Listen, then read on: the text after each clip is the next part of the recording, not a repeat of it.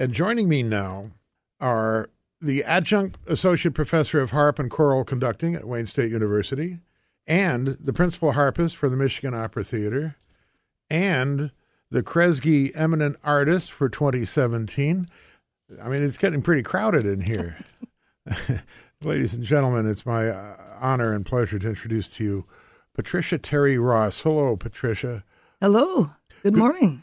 Congratulations. Well, thank you very much. And how nice to have you with us. There's several things I want to ask you, but the first thing I want to ask you is, what's it like to play harp with the Temptations? A lot of fun. I bet.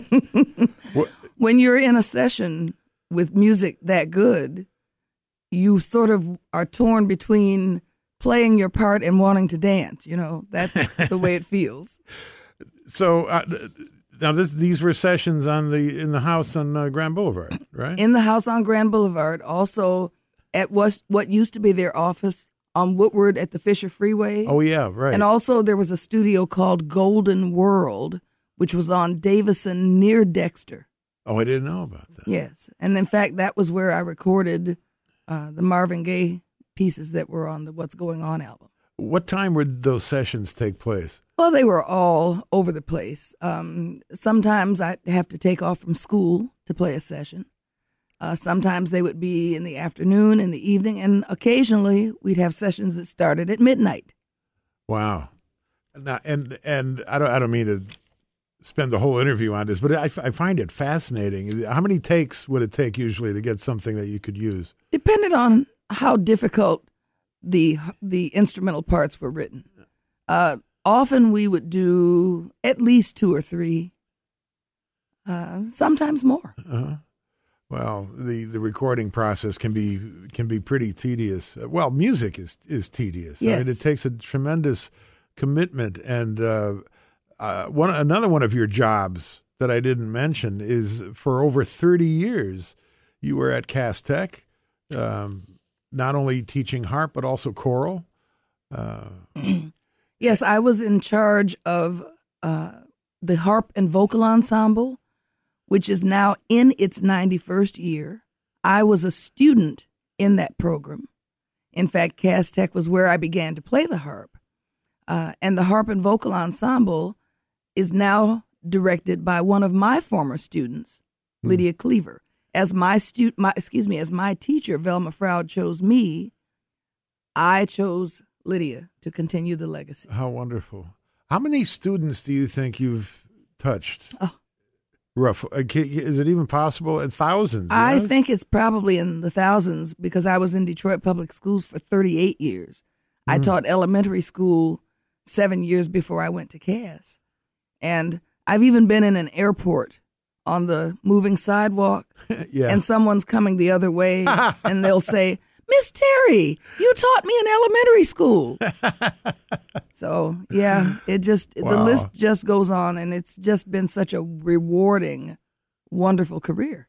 All those wonderful ripples in the pond going Oh, yes. out, and Yes. and then they teach others. I mean, Yes. it's it's like the end of It's a Wonderful Life, only Yes. even bigger. I mean, he just filled one big living room, but you think of all the people that you've touched and are touching others. It's tremendous.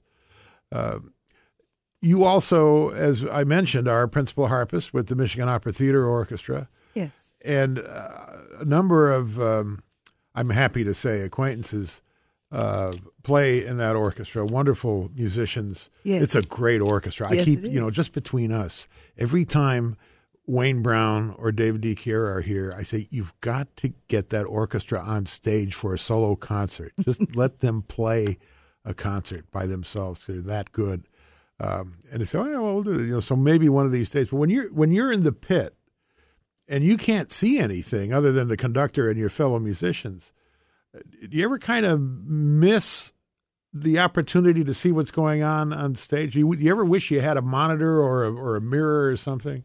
Yes, I do often wish that. But what happens very often when I'm in that situation, sometimes when we're in rehearsals, I may have an act out that I don't have to play. So I'll go into the house so I can see what's going on stage. Or in the case of David D. Kira's opera, Cyrano, and also Margaret Garner, I went to subsequent performances of them out of town so that I could see and hear. And Cyrano is coming back this season. Yes, I'm delighted. Oh, my goodness. And so many great evenings spent in that opera house listening to this magnificent orchestra and these tremendous productions. As Kresge Eminent Artist, what happened when was it a phone call? Did somebody knock on the door? I mean, there you were one day and you got up and you're getting ready to do your regular stuff and all of a sudden. Actually, my husband and I were in New York celebrating my birthday. Happy birthday. Well, thank you. How nice. That was January. Uh-huh. And I have an app on my phone that tells me who's called me at home and I can play the messages. So I saw that the Kresge Foundation had called, and when I called them back, I got a voicemail. Uh-huh. So then because they didn't say what they wanted. I was assuming that they probably wanted me to play for some event that they were going to have, Yeah. So when I finally did get through, the person, Christina DeRoos, who called me, said, "Are you stationary?" And I said, "Well, I am at the moment." And so she said, "Well, I just want to tell you that you are the 2017 Kresge Eminent Artist Awardee." And I could not speak. My mouth flew open because I'm thinking, where did this come from? How?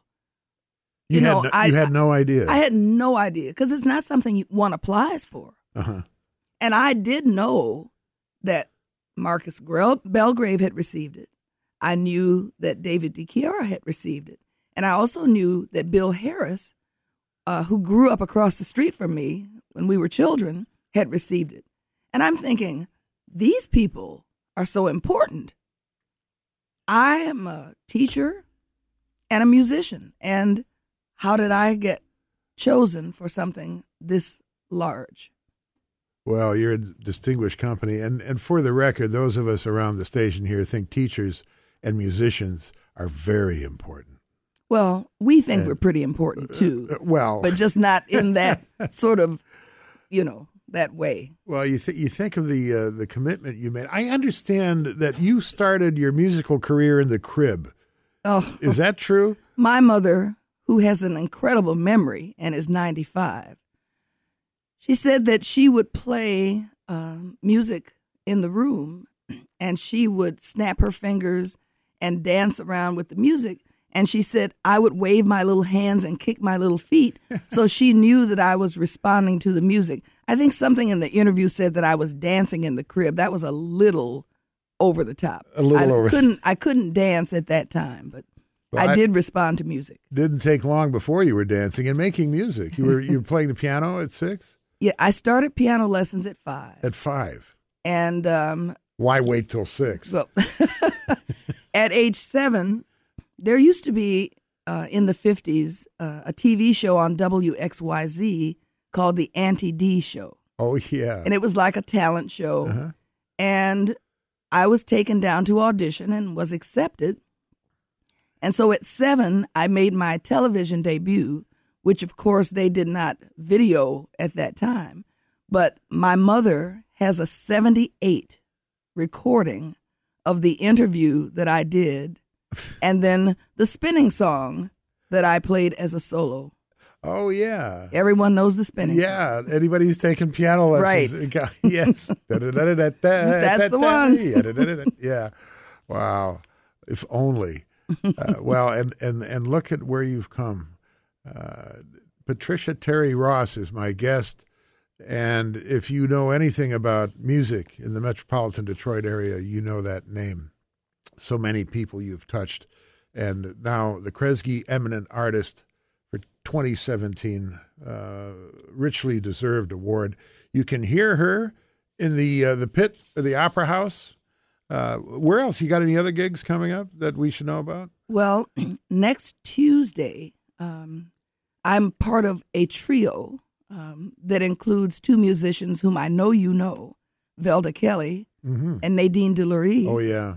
We are the Easton Trio, and we will be performing a work that was we commissioned, and was composed by one of my former students, who is a professor of composition at Ithaca College in New York, Sally Lamb McCune. So we're playing for Royal Oak Musicale at 1 o'clock next Tuesday, and I can't remember the church, but it's in Royal Oak on Campbell Road. Okay. Royal Oak Musicale. Yes. Look it up and go hear some great music from Patricia Terry Ross and her colleagues. I just want to end with something from the announcement from the Kresge Foundation, who in their citation said, quote, "With this award, we recognize the generosity with which Terry Ross has honored her gift from the stage to the classroom. By captivating audiences with her music and encouraging students with the possibilities of creative expression, she has left an indelible mark on the legacy of music in Detroit and beyond." Pretty good. Well, thank you. And it's a gift that just keeps on giving. Patricia Terry Ross, thank you so much. Thank you.